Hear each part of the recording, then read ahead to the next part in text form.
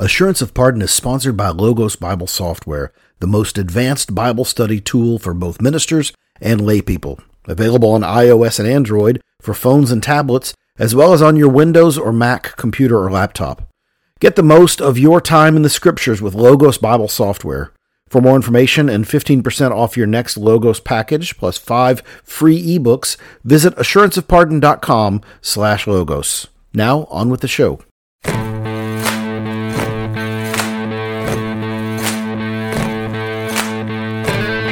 Welcome to Assurance of Pardon, a podcast about the gospel, the Bible, the church, what it all means, and why it all matters. I'm Scott Davis, pastor of Hope Presbyterian Church in Hot Springs, Arkansas. And I'm Gage Jordan, lead pastor of First Presbyterian Dyersburg in Dyersburg, Tennessee. Gage, good to be back with you here, and good to see you a couple of weeks ago for our Presbyterian meeting in Mississippi, and looking forward to seeing you in a couple of weeks at the PCA's General Assembly, 50th Anniversary General Assembly in Memphis, Tennessee, where we will gather with a couple thousand teaching and ruling elders from our denomination to do the work of the church, of fellowshipping together, learning together, striving together, rigorously debating things in the life of the church. And it's always a joyous time and a fun time to be Presbyterian. But we are back today because we are in our series on Jesus in the Old Testament. And we before we say that, I want to mention the fact that we are a part of the Society of Reformed podcasts. Gage, can you tell our listeners about that if they're hearing this for the first time? Absolutely. So we are a part of really a network of podcasts of guys, both Presbyterian and Reformed Baptist alike, really guys that share overall the broader Reformed faith.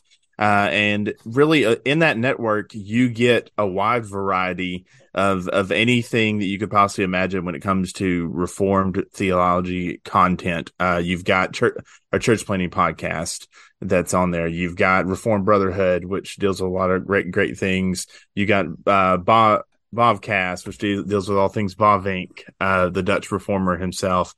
You've got Distilling Theology. So if you like to discuss really deep theological works and concepts and systematic theology while discussing beverages, you can dip your toe there. And of course, Assurance of Pardon is a part of that network. So we love those guys. We're privileged and appreciative to be a part of that team.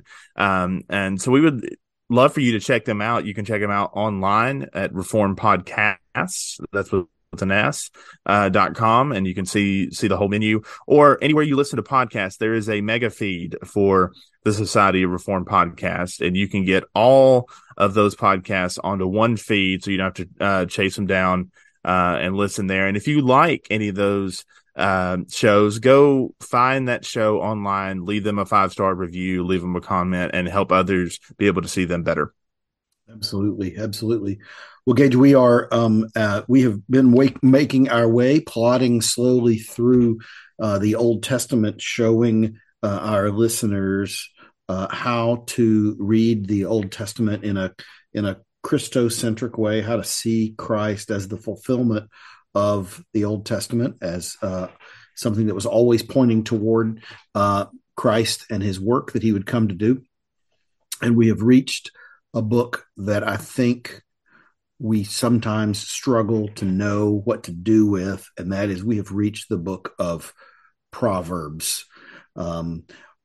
Gage, we didn't discuss this ahead of time. As you think about Proverbs, what are some of the puzzles that you think of like, what do I do with this?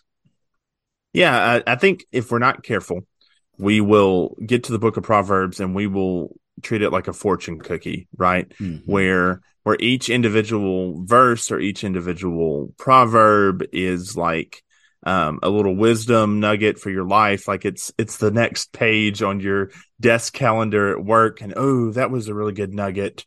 I should think about those things.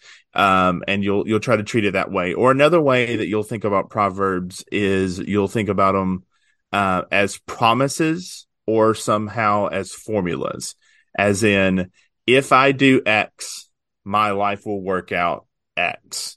Right. And we learn from the other wisdom literature surrounding Proverbs that just isn't true, right? So think about we've talked about Job already, how Job does all the right things. I mean, the book starts out he's praying for his kids, right? And things go drastically wrong. And despite Job's stupid friends, it's not because Job has done all these wrong things. He's actually done the right things. We would actually even say that Job is a wise man. But things happen. The world is broken. Suffering takes place.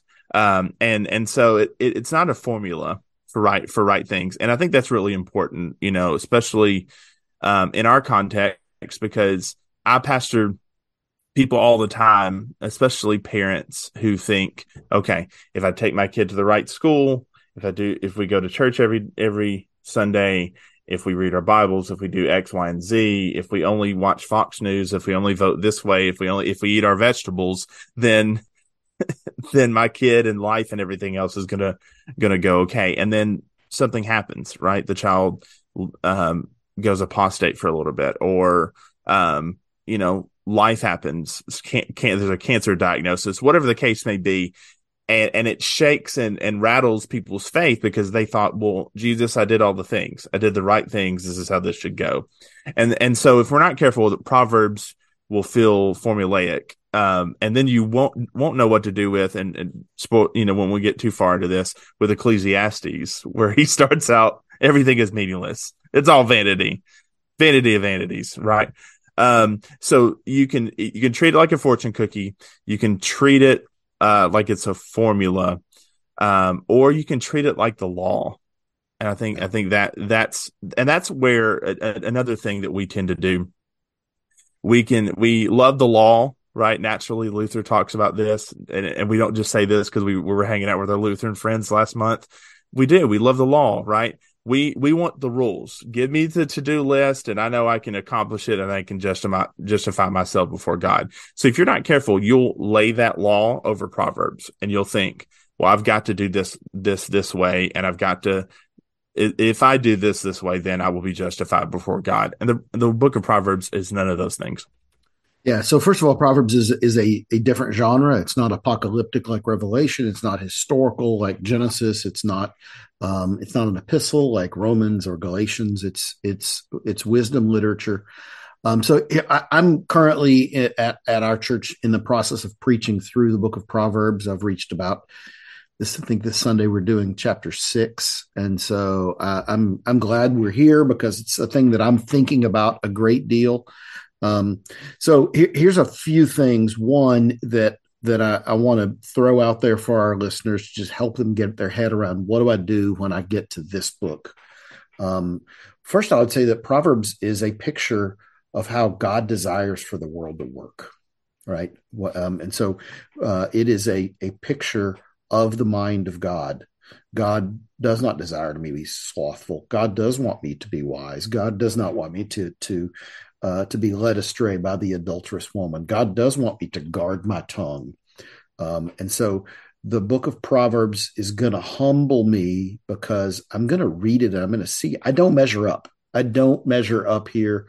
This is good stuff. These are hard teachings. This is how the world is supposed to work. And so I want to throw out some things that will help our listeners. And first off is that the Proverbs is going to constantly contrast the wisdom of this world, or the wisdom that of my flesh, versus the wisdom that God wants to impart from Proverbs. And so you have verses like, there is a way which seems right to a man, but at the end leads to destruction. Or Mm-hmm. lean not on your own understanding. Mm-hmm. And what is that getting at? It's getting at the way that the world works. The wisdom of our age, of whatever age we live in, is broken and fallible and problematic. So here's what I've been telling our people is that the wisdom of Proverbs is the fruit of the tree of life. Yes. Remember, Adam and Eve are in the garden, and there's two trees that are mentioned specifically. There's the tree of life, and then there's a tree of the knowledge of good and evil. And Adam and Eve were led astray by the serpent into believing that happiness, that God doesn't really want what's best for them, that God is withholding something from them, Mm-hmm. and that real happiness, real fulfillment, real godlikeness was to be found outside of what God had commanded, and that they needed to eat of this tree of the knowledge of good and evil. Now, you might say, why is it that God would not want me to eat the fruit of the tree of the knowledge of good and evil? Isn't a knowledge of good and evil precisely what God wants me to have? Mm-hmm. Why is it seems absolutely counterintuitive that God would say, I don't want you to eat from the fruit of the tree of the knowledge of good and evil.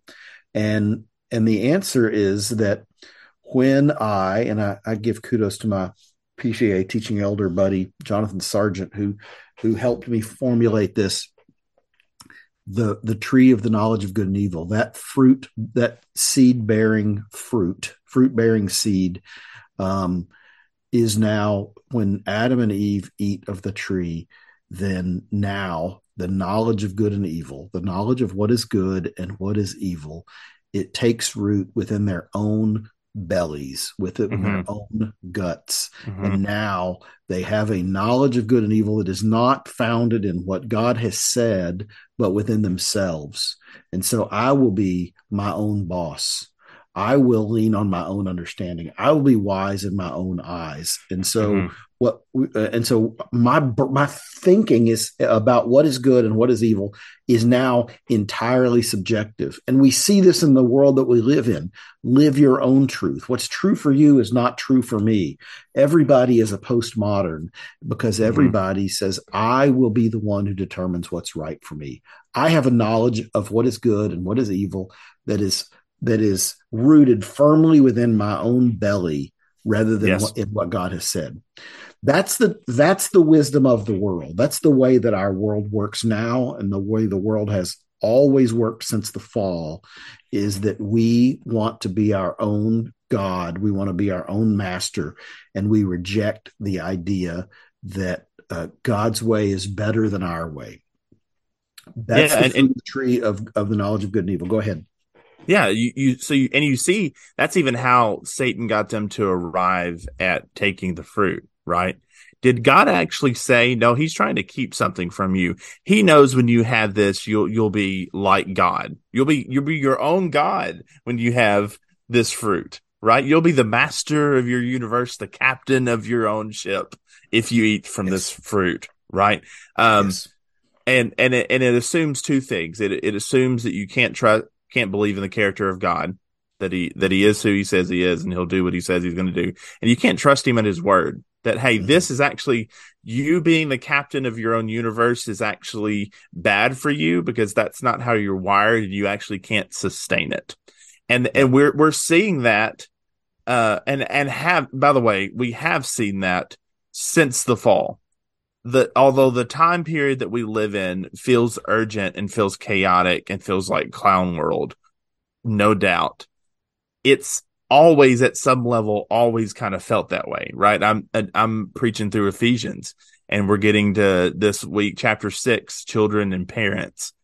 And I was reminded through an Alistair Begg sermon, that in the 60s, Bob Dylan and the Beatles and others, in an effort to understand the world around them at the height of the Vietnam War and civil rights and everything else, guess what they were writing about? Being their own person, having no authority, right? When I was younger, so much younger than today, I didn't never needed any help in any way, right? I was the captain of my ship. I was the master of my own situation. Or the times they are a changing. There's the third verse there where basically Bob Dylan tells moms and dads to either help or get out of the way, right? And so we've always existed in this, and it's because of the garden. So I think that's a great analogy, having to think about the two trees in terms of Proverbs, because it goes back to even our discussion with the Psalms. of when your roots are rooted in the living water of Christ, and you're gaining your wisdom from Him, then you're going to flourish. You're going to thrive. You're not going to sit at the seat of scoffers. Yeah, that's exactly right. I mean, what was, and again, I know our listeners are going, are we talking about Genesis or are we talking about Proverbs? Well, Yes. this is going to help us understand. This is going to help us understand Proverbs is what did the serpent tell the woman? That for God knows that when you eat of it, your eyes will be open and you will be like God, knowing good and evil. And so when the woman saw that the tree was good for food, that it was a delight to the eyes, that the tree was to be desired to make one wise, she took of the fruit and ate. And she also gave some to her husband who was with her, and he ate. Then the eyes of both were open, and they knew they were naked, and they sewed fig leaves together and made themselves loincloths. So they became wise in their own eyes. They became the very thing that Proverbs is telling us not to do. And so what happened when they were cast out of the garden is they were Genesis 3:22. This is a conversation within the Trinity. Then the Lord God said, "Behold, the man has become like one of us, knowing good and evil. Now, lest he reach out his hand and take also of the tree of life and eat and live forever. Therefore, they're sent out of the garden." And so, this tree of life they were not to have access to it. They were not to have access to it because they had sinned. And so we come then to the book of Proverbs, and we're told in Proverbs, do not be wise in your own eyes. Do not lean on your own understanding. Do not be like your mother Eve and your father Adam. And then listen to, I want to so that you guys know that I'm not just sort of making up this idea of the two trees as a way to understand Proverbs. I want to read Proverbs chapter 3, verses 13 to 18. Blessed is the one who finds wisdom and the one who gets understanding, for the gain from her, wisdom is being sort of referred to as a her here, for the gain from her is better than the gain from silver, and her profit better than gold. She's more precious than jewels. Nothing you desire can compare with her. Long life is in her hand, is in her right hand. In her left hand are riches and honor. Her ways are ways of pleasantness, and all of her paths are peace. And then listen to 3:18. She, that is wisdom, is a tree of life to those who lay hold of her. Those who hold her fast are called blessed. And so here, wisdom is being cast for us and described for us in Proverbs 3 as the tree of life. This is what God wants us to have. God wants us to have God's wisdom, not the wisdom of our own fallen flesh, being wise in our own eyes. And so what we need to see is that the book of Proverbs is giving a wisdom that we desperately need, and it's the wisdom of the tree of life. The other thing I'm going to throw out just a few verses to help people get their head around this. And one of them is Proverbs 1, verse 7. The fear of the Lord is the beginning of knowledge, or the beginning of wisdom, as some translations say. And then it says, fools despise wisdom and instruction. And, Greg Bahnsen, the great presuppositional apologist, made the point that this means that if you don't fear the Lord, you don't even have the beginning of wisdom. You can be really intelligent. You can know a whole lot of stuff. You can have a lot of degrees. You can be very learned. But if you don't fear God, you don't have the beginning of wisdom. And so real wisdom, the wisdom that God wants us to have, is founded on a fear of himself. And again, Adam and Eve's sin, they didn't fear God. They didn't fear God. They believed that they knew better. And so what that means, what Proverbs 1:7 means, is that there's no such thing as a wise pagan. There's no such thing as a wise atheist. That's true. In his book, The Heart of Anger, Christopher Ashe and Steve Migley talk about this in their chapter on anger and pride, right? And it's interesting that every time in the book of Proverbs, when it talks about folly, when it talks about foolishness, when it talks about the scoffer or any of those things, the end is always death. Why?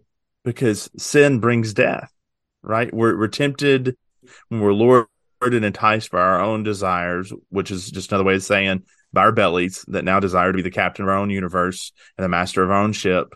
And then from there, when it's fully born, brings forth death. And so about that, he actually quotes Proverbs in chapter 9, verses 7 and 8 when he says, whoever corrects a scoffer gets himself abuse, and he who reproves a wicked man incurs injury. Do not reprove a scoffer, he will hate you. Reprove a wise man, and he will love you. Why? Because he says, they tell us that while a wise man welcomes reproof, that is correction or pushback or feedback, a scoffer hates it. Actually, it's more than that. It's not just that the process of correction is what the scoffer hates. They hate the very person who is doing it. They hate the messenger. There is something personal there. Scoffers aren't offended by mere ideas. They are specifically offended by the person conveying those ideas.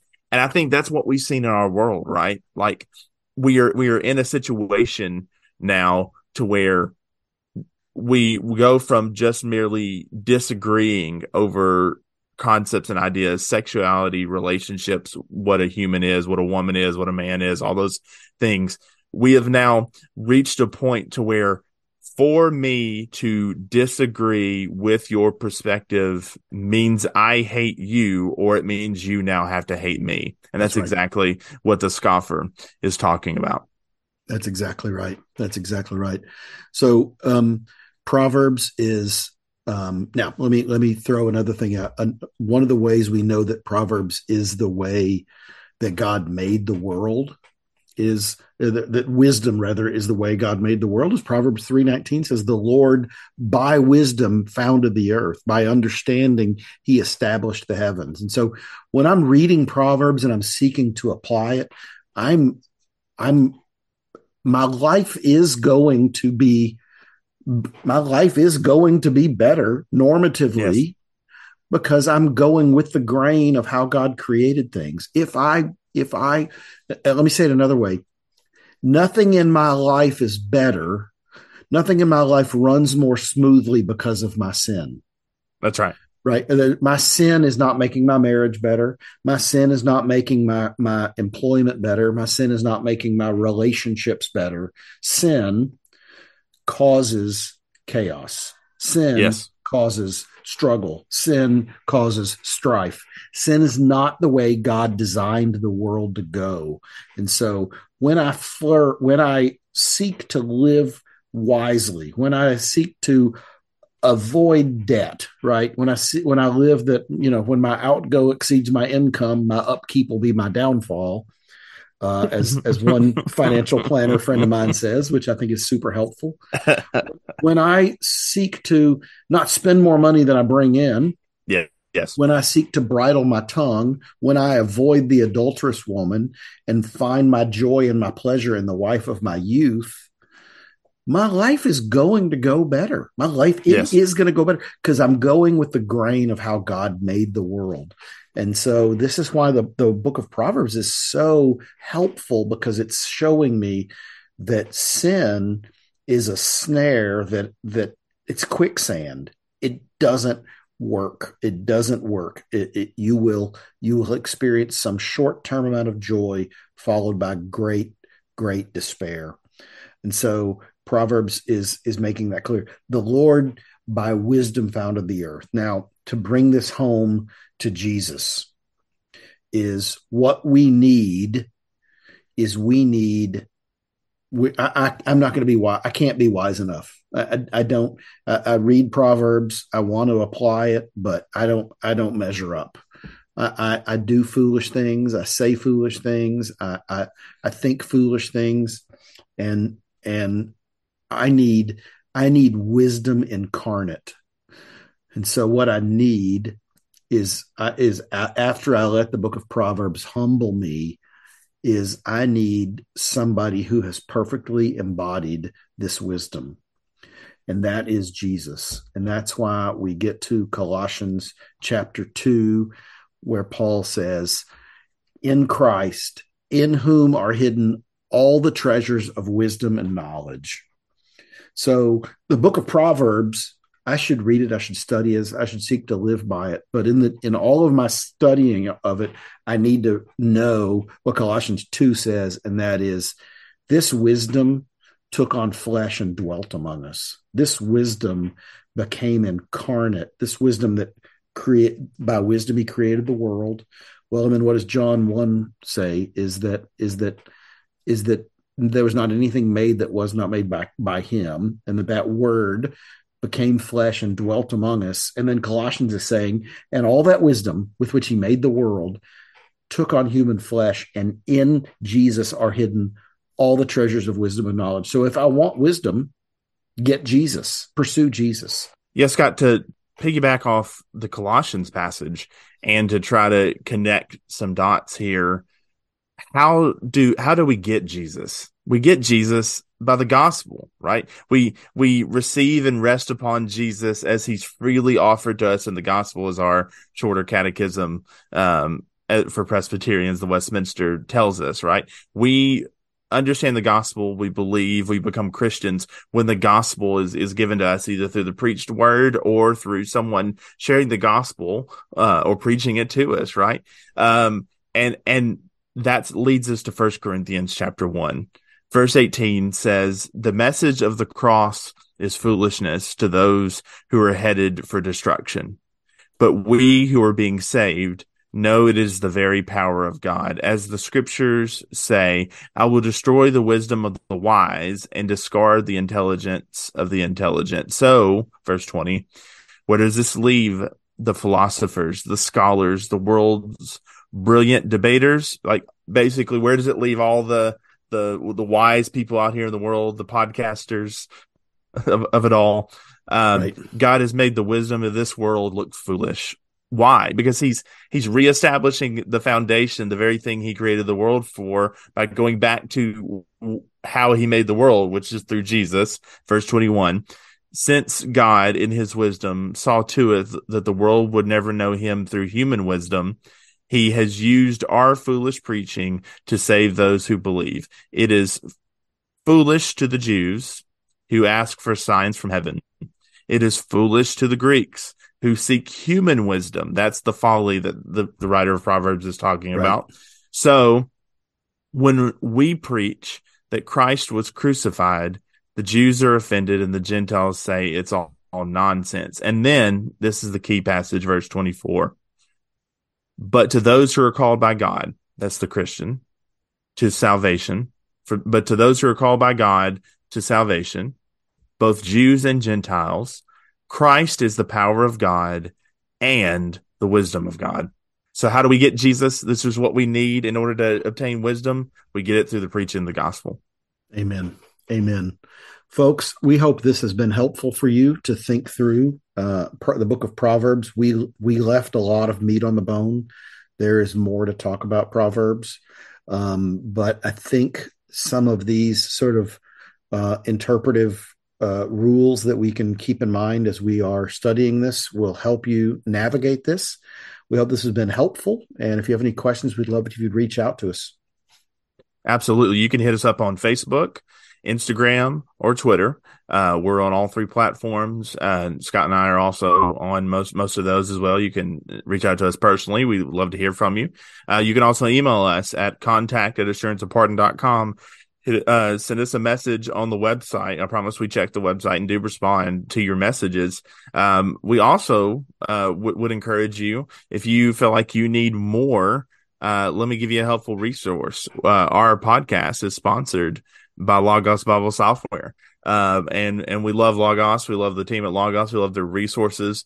Literally, Scott, in preparation for this episode, it's up on my screen right now. All I had to do is in the search box, type in Proverbs, and it developed a whole passage guide for me.